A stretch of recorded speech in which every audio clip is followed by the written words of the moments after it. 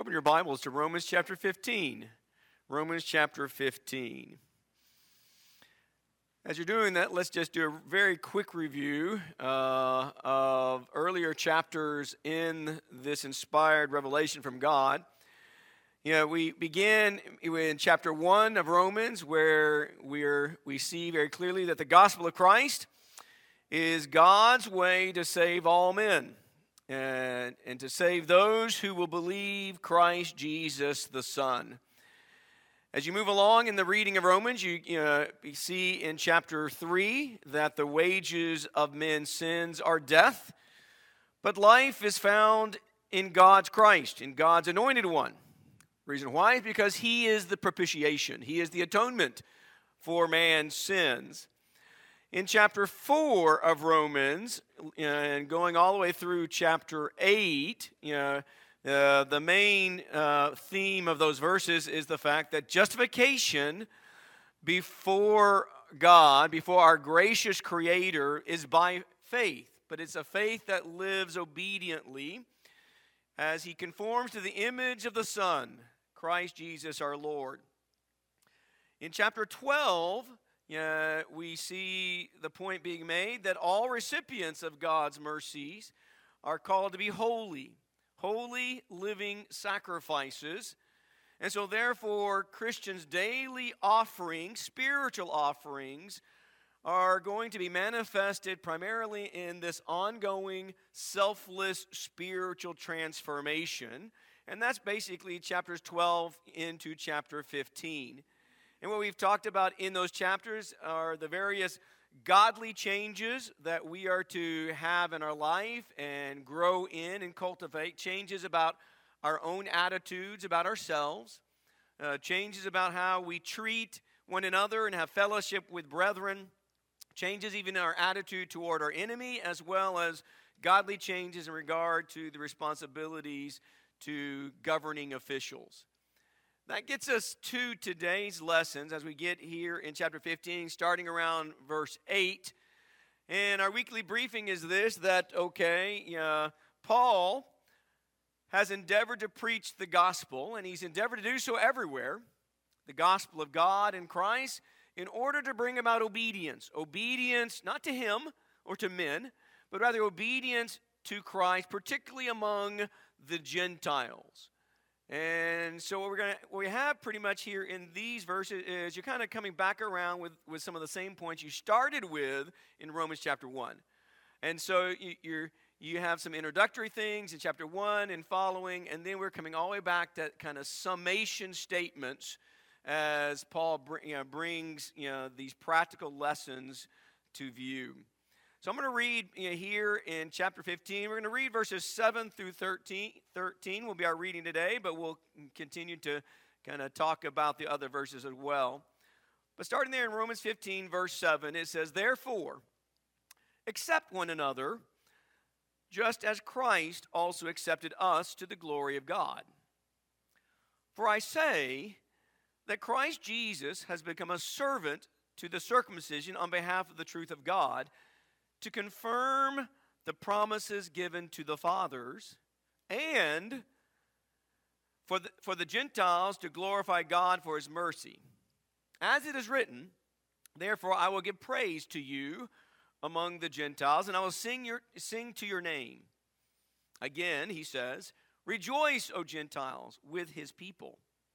And again, praise the Lord, all you Gentiles, and let all the peoples praise him. And again, Isaiah says, there shall come the root of Jesse, and he who arises to rule over the Gentiles, in him shall the Gentiles hope. Now may the God of hope fill you with all joy and peace in believing, so that you will abound in hope by the power of the Holy Spirit." So let's start talking a little bit about the verses we are assigned to look at today. In these first few verses, 8 through 13, what we have being emphasized is the fact that Jesus is God's servant to everybody. And particularly in this context, you have those two biblical groups that are so often described. You got those who are of the Jewish people, and then you got all the rest of the world, who are described as the Greeks or the Gentiles. And Paul is basically coming back to this point because it's so vital for us to understand that Christ is the Lord and King and Savior and mediator and Redeemer for everybody, not just for a select few. He has come for everybody, for both Jews and Gentiles alike. And you think about some of the things that Paul had already laid out earlier in Romans. For example, in Romans chapter 3, where it emphasizes that both Jew and Gentiles are sinners. There's not a single one of us that are without sin. And if everybody is a sinner, then everybody needs Jesus. And so Paul laid that very clearly and boldly in chapter 2 and chapter 3 of Romans. And then as you read a little further on, it talks about in chapter 4, justification. It emphasizes that both the circumcised and the uncircumcised, another way to talk about Jews and Gentiles, he says both groups are justified by faith. So everybody's a sinner. Everybody's going to have to be justified by the same way. And so in then chapter 10, we are told, whoever calls on the Lord's name will be saved. You know, who's it available to? Who's it open to? Well, it's for everybody, but each person must by faith choose to call on the name of the Lord in the prescribed way that Christ has commanded. Or in Romans chapter 11, where it talks about how, verse 32, God desires to show mercy to whom? To everybody. And so here, as Paul is kind of wrapping up this great discourse about the power of the gospel of Christ to save sinners, he comes back to the point to say, God's servant, Jesus Christ, came to serve everybody. Jesus himself taught the same thing time and time again. For example, in Mark 10, verse 45, very familiar verse to you, where Jesus says, even the Son of Man did not come to be served, but what? To serve, right. Jesus came to serve, and in serving goes on to say in that same verse, he came to serve and to give his life a ransom for many. So Jesus himself preached that same message. And so Paul is coming back to that truth, and it's vital to understand the power of the gospel to impact individuals' lives, and that we don't need to be prejudiced or self-righteous about who gets the gospel or not.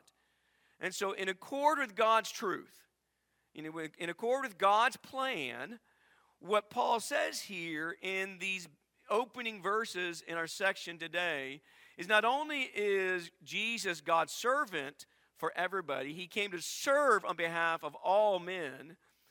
He says he came to do a couple things. One, he came to confirm the promises to the fathers. You see that in verse 8. He says, okay, God's servant to the circumcision on behalf of the truth, to confirm the promises given to the fathers. So that's one thing the servant God did. He confirmed the promises that had been made to the fathers. And here, this is another way to describe the Jewish people, but particularly which Jews, or which Hebrews, we should say, go all way back into the Old Testament, which Hebrews were kind of the ancestral fathers of the Jewish nation. Three big names: Abraham, Isaac, and Jacob. Those are kind of the ancestral beginning fathers of the nation. And so here Paul says, Jesus is God's servant, and as God's servant, he came to confirm those promises that God made to Abraham, Isaac, and Jacob. Promises that are found in the book of Genesis, the very first book of the Bible. But Jesus said that's why he came. For example, in Matthew 5:17, Matthew 5:17, Jesus says, I didn't come to destroy or abolish the law, but I came to do what? To fulfill it. See, he came to serve. He came to fulfill, to confirm all that God had previously said, promised, and foretold. And that's why at the end of his ministry, after his death, before he ascends, So he's been raised from the dead. He's appearing to disciples and apostles. And Luke 24, verse 44, he explains to the apostles, before he goes back to heaven, he says, I came to fulfill what? I came to fulfill the law. What else? The prophets. And what else? The Psalms. Everything that God has said, he says, I came to fulfill. And that's what Paul is saying here. He says, God's servant, who's Jesus Christ, he came to confirm the promises to the fathers. And what that says to us is something about the character of God. God has been and is always faithful. And Jesus Christ was the embodiment of that faithfulness. He was the embodiment of divine faithfulness on earth because he came to serve and he confirmed all that God had spoken concerning the Christ, concerning the Messiah. But that's not all he did as a servant, because he came to confirm the promises to the fathers, which would have been, those ancestral fathers that then brought about the nation of Israel and the Jewish people. But also he said he came to call Gentiles to glorify God for the very mercy that they are receiving. He said, I came to confirm the promises. The Jews were recipients of those promises. But he said, but also I came to do something else. I didn't just come for the Jews. I came also for the Gentiles. And I came so the Gentiles would glorify God because of mercy that they had received. Remember what we talked about in chapter 10 and 11, the foreordination, the election, the predestination of God in his plan for salvation. And he says, a people who were not his people would be called what? My people. All right? And the people who had not received mercy, what? Would receive mercy. And so Jesus, the servant of God, came to confirm the promises, but also to call Gentiles, to glorify God, because they are recipients of the mercy of God. And what we have here in our reading, verses 9 through 12, you have 4 different quotations from the Old Testament. And I've got them up there on the PowerPoint. You got 2 from Psalms, 1 from Deuteronomy, and the 4th from Isaiah. And so you've got these quotations, and all of these quotations relate to the fact that God had something to say about the Gentiles. In Psalm 18, what it is, it's a psalm of praise, and it's a psalm of praise about God's deliverance. And that's what he says, okay, he says, I'm going to praise you, God, among the Gentiles. And so here's a psalm that the Hebrews, would have sung. And in that psalm, it talks about the praise of God being lauded among Gentiles. Then in Deuteronomy 32, you have a song of Moses. So you go way back now.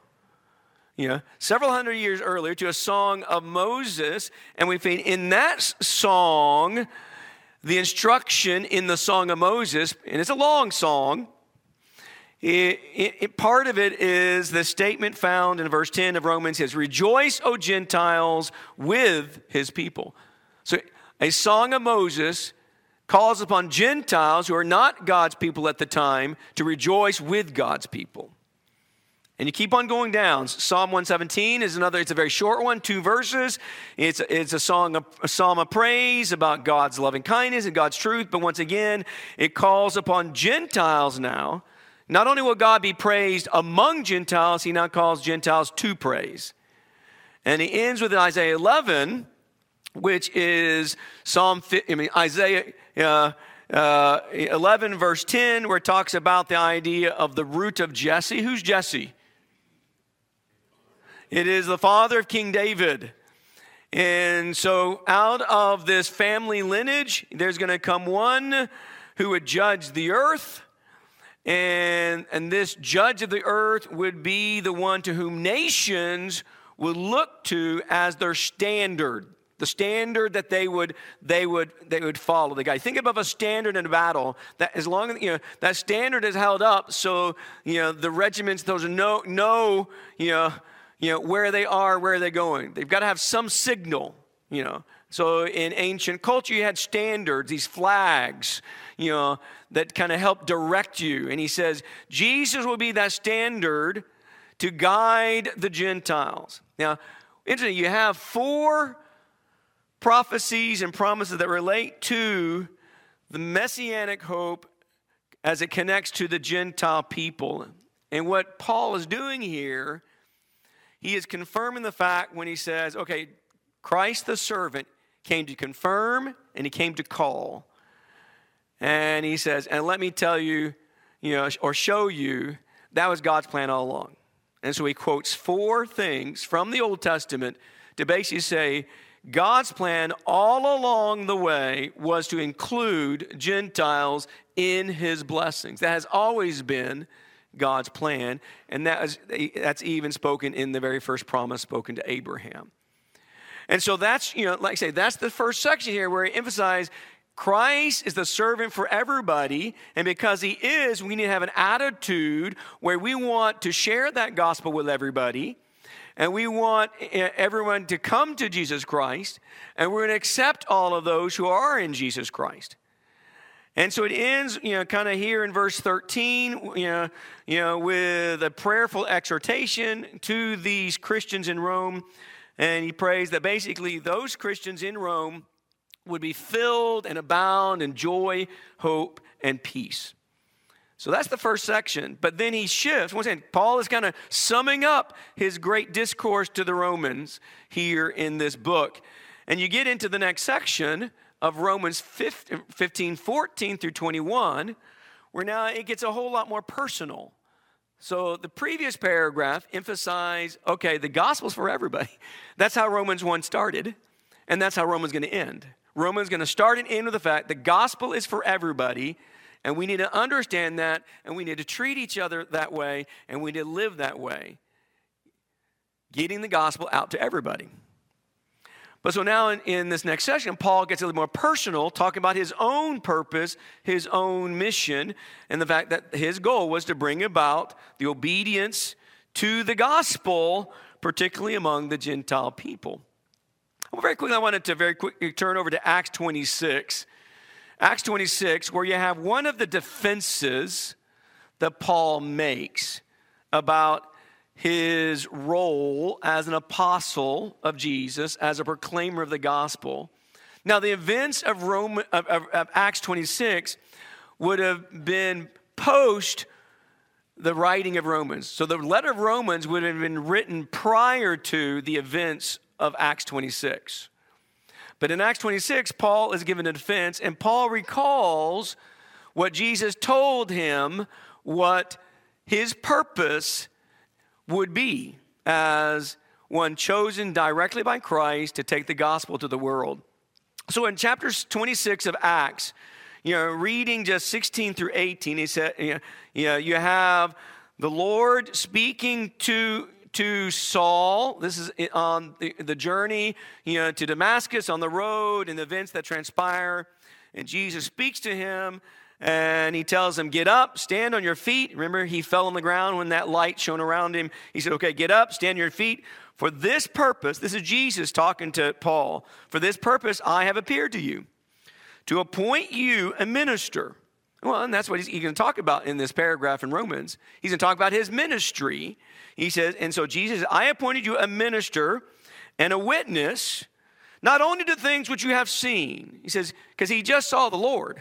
And so he's going to be a witness of what you just saw. But he says, but there's going to be a whole lot more than that. He says, you're going to be a witness and minister of what you have seen, as well as to the things in which I will appear to you.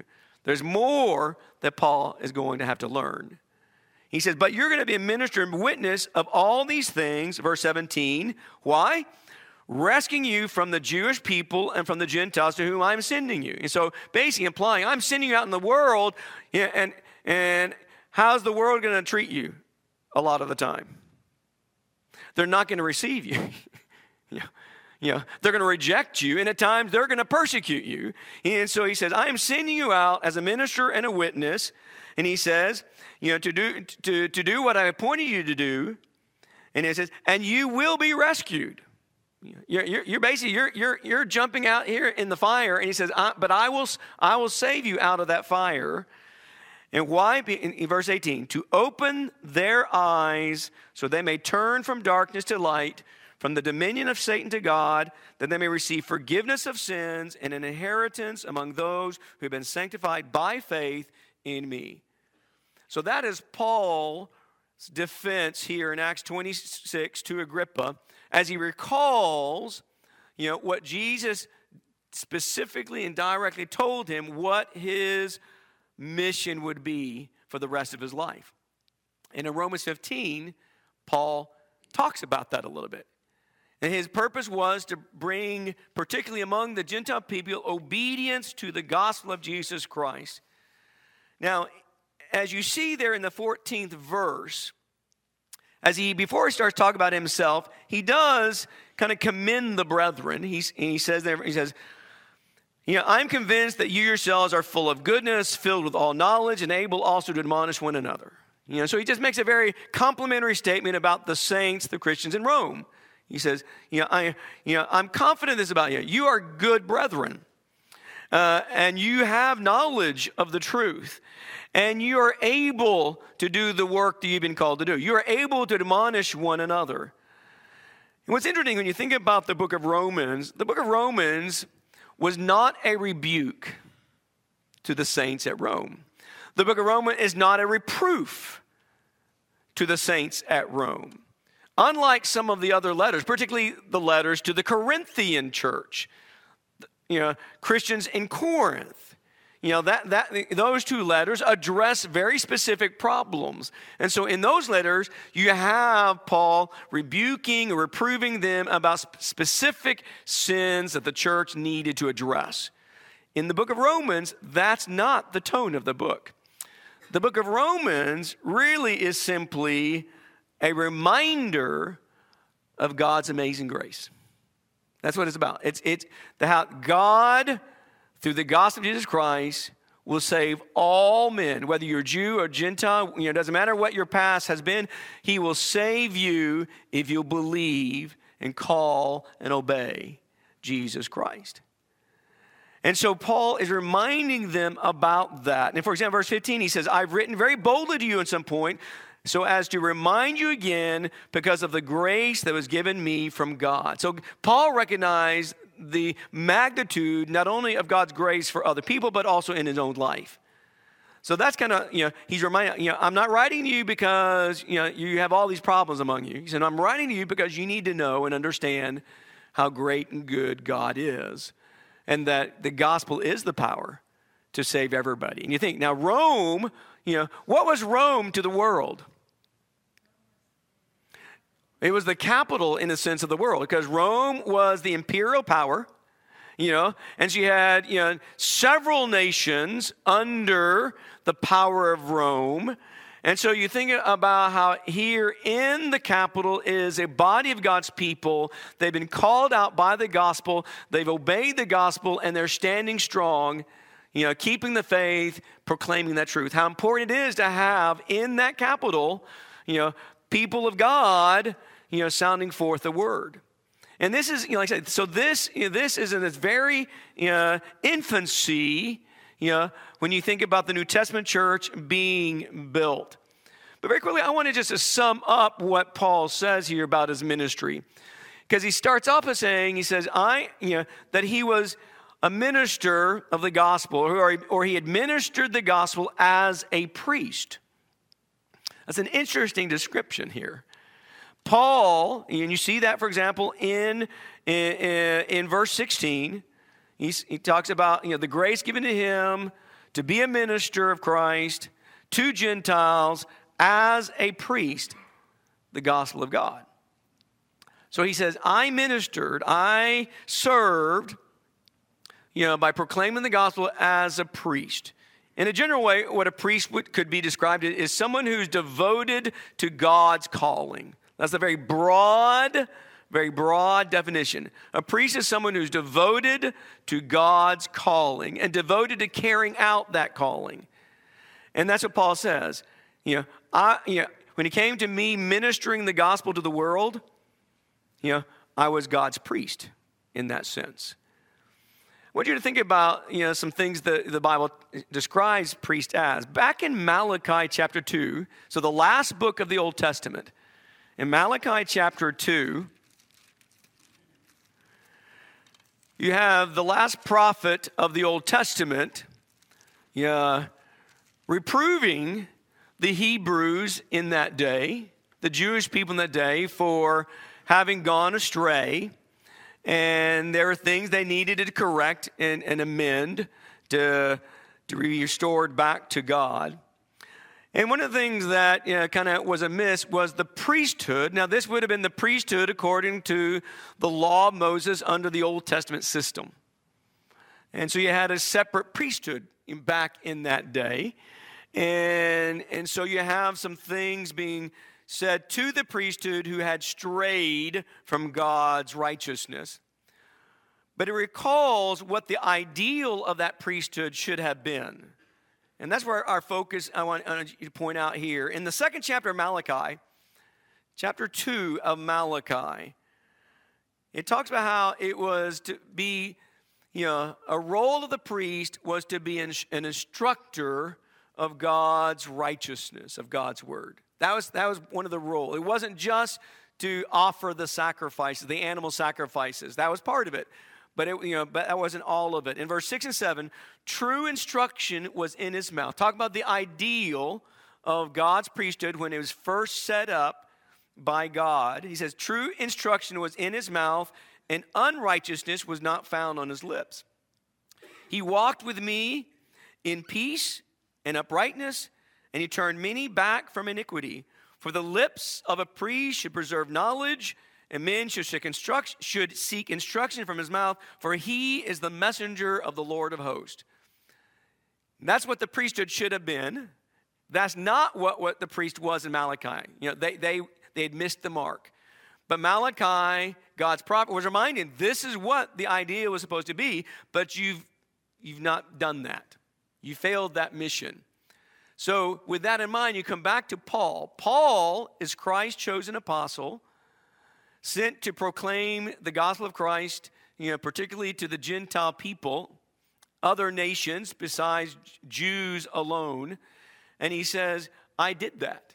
And I did that as a priest, as someone who's devoted to the calling that I received from Christ, where true instruction and true righteousness was on my lips. And I turned people's hearts back to God. In a sense, that's what we're all supposed to be doing.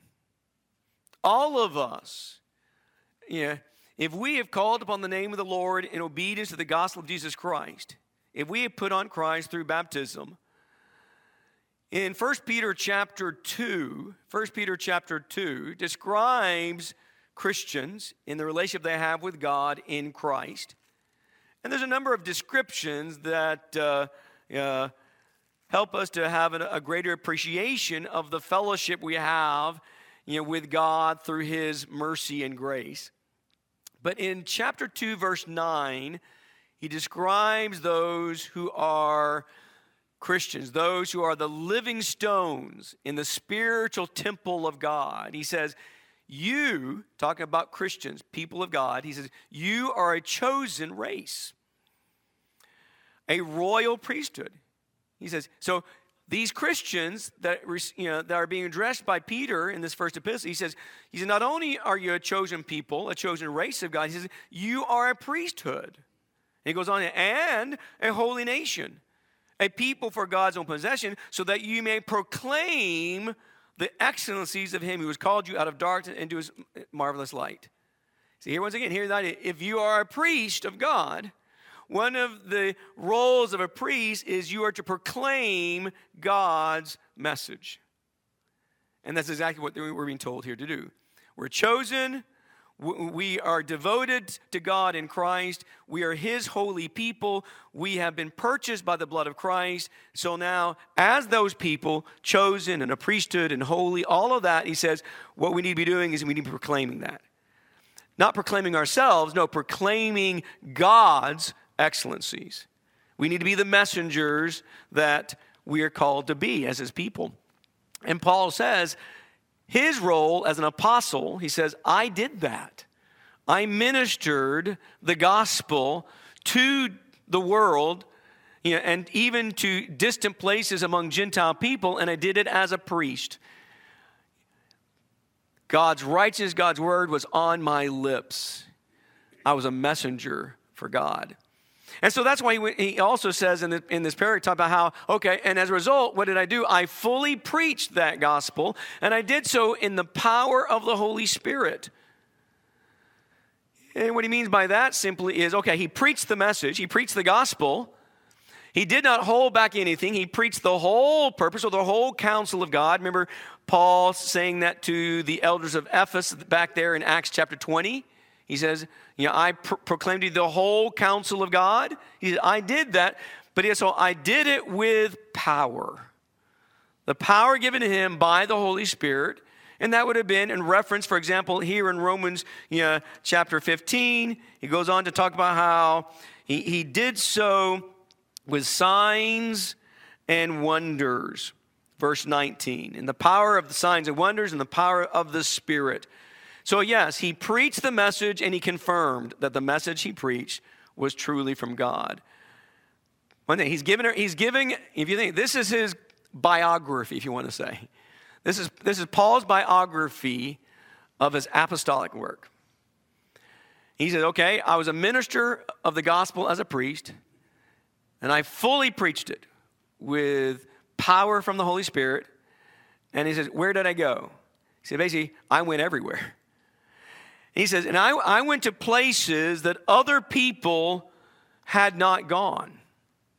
And he talks, and he gives us kind of like, from point A to point B kind of imagery. He says, from Jerusalem, which was the beginning point of the proclamation of the gospel after, the ascension of Christ. It is in Jerusalem, the apostles began preaching Jesus, and you have the first converts, there in Jerusalem, and from that point, it spread. And Paul was a major component in making that spread possible. And he says, I did it from Jerusalem, even as it says here, to Illyricum. And that's not a word that we usually think of.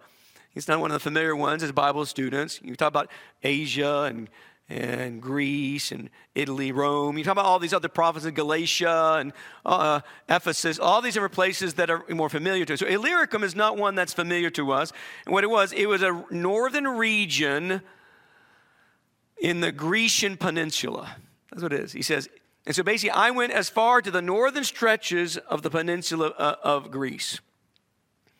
And the point is, he says, I went far preaching the gospel where the gospel had not gone.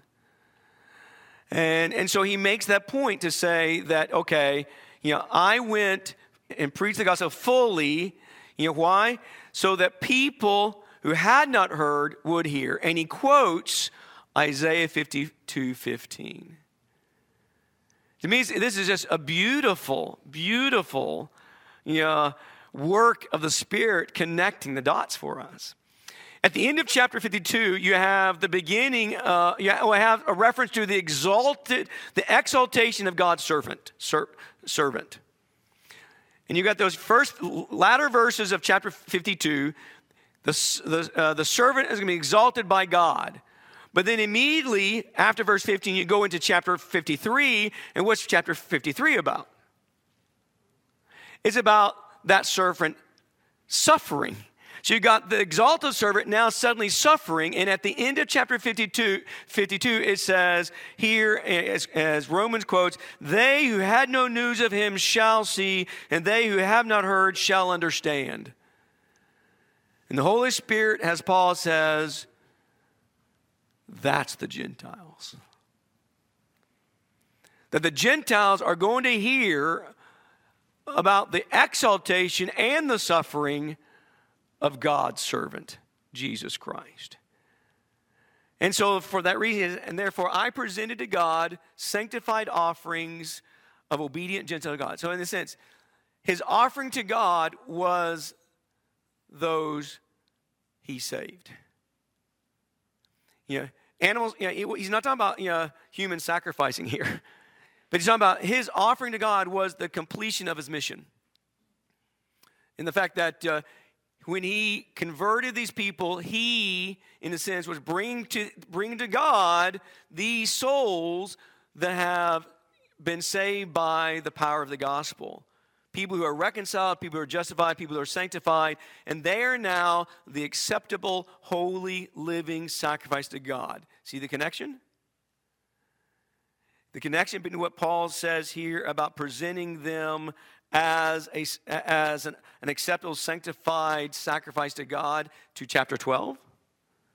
Because those who are saved, those who have been called, reconciled, justified by faith in Christ through God's grace, what are they now? They are holy, living sacrifices to God. And Paul says, and that's what I did. I ministered, I preached, I went everywhere I could, and I presented those offerings back to God because that's who they belong to. And then you get to the last section as you're trying to do some summations here of chapter 15. He talks a little bit about how he had planned for quite a while. He wanted to meet the Christians in Rome.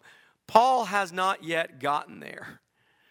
And so he's talking about how, I've been planning to come see you guys for a long time, but I just haven't made it. I haven't been able to get there yet.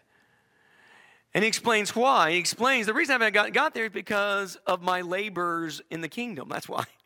I've been too busy preaching the gospel. I've been too busy taking the message to places where the gospel had not gone yet. And so he hadn't been able to get to Rome yet because he had all this other work he had to get done. And so he talks about here about he has his travel plans. He says, my goal is, I plan to see you on my way to Spain. Okay? So that's his plans. That's Paul's plan is, I'm going to stop by and see you, brothers, and meet you. I haven't met you. I've heard about you. He's writing to them this letter. He says, but he's not met them. He said, but my plan, I'm going to come by on my way to Spain. So that's Paul's travel plans. Now, did Paul's plans always work out the way Paul planned? Okay, what are we told in Acts 16 about some places that he wanted to go to preach? He was prevented. He wasn't prevented. He wanted to go. Those are places that needed to hear the gospel. But at that moment, the Spirit redirected him. And it is in chapter 16. He talked about the Macedonian call. The vision of someone come over and help us. Okay, so Paul's plans didn't always work out the way Paul planned. But that was Paul says, I'm going to come see you guys on my way to Spain. Why is he going to go to Spain? Is he going on vacation? Is he retiring? Preach the gospel. See, that's the context. The context is all about Christ is the servant for everybody, and I've ministered my entire life as a Christian that way, and I'm hoping to see you guys, and I am going on to Spain because the gospel hasn't gotten there yet. And I'm going to take the gospel there. Now, Paul, as he says this, he says, I'm convinced that this is going to happen, with, Christ's blessing. Yeah, and you see that as he begins here in 22 and following, that with the blessing of Christ, verse 20, I know that when I come to you, I will come in the fullness of the blessing of Christ. He says, I know this. I'm going to come in the fullness and the blessing of Christ. So he believes that he will arrive in Rome with God's blessing. Did he? Yes. But did he in the way that he thought he would? No. In what manner did Paul arrive in Rome? As a prisoner. And that's how Acts ends. He's captured, he's being, put on different courts, and he finally appeals to Caesar as a means of justice, and that's how he gets to Rome. All of that was with God's blessing, Christ. It just wasn't in the way that Paul had in mind at first.